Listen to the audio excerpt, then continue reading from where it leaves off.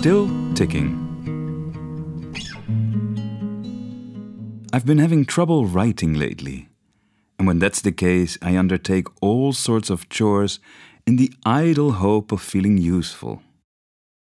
Yesterday, I decided to clean out the drawers of my desk, and to my surprise, I found the travel alarm clock that was given to me by Felipe's family at a Christmas party, almost 40 years ago. It's small and has a transparent screen that flips open so that the time is digitally displayed. I was touched by this thoughtful present, which made me feel part of the family.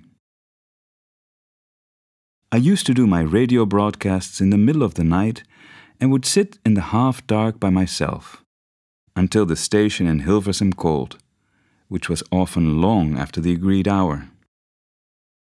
During that waiting time, the alarm clock was my silent companion.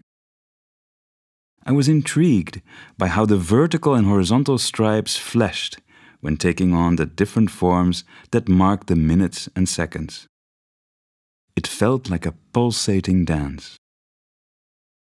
Several years later, when I found out I had HIV, we had to leave Mexico for the United States so I could get the medical care I needed. Time took on a different meaning then. The passing of the hours was no longer a joyful dance, but a mortal threat. Still, I kept the alarm clock on my night table as a relic of when I was healthy and active. In Barcelona, a sleekly designed brown alarm clock substituted for the little Timex.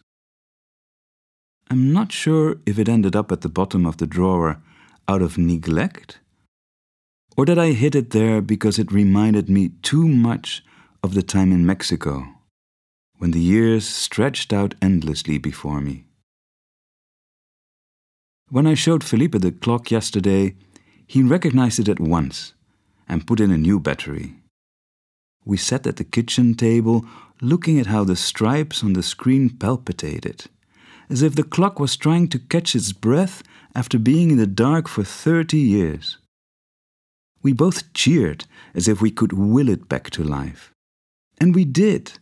Suddenly the blinking stripes formed the hour, 1 minute past 1 with 1 second, then 2 seconds, then 3, and on it went. The alarm clock now stands on my writing desk, next to the Mexican monk and the brown ball given by our Korean artists.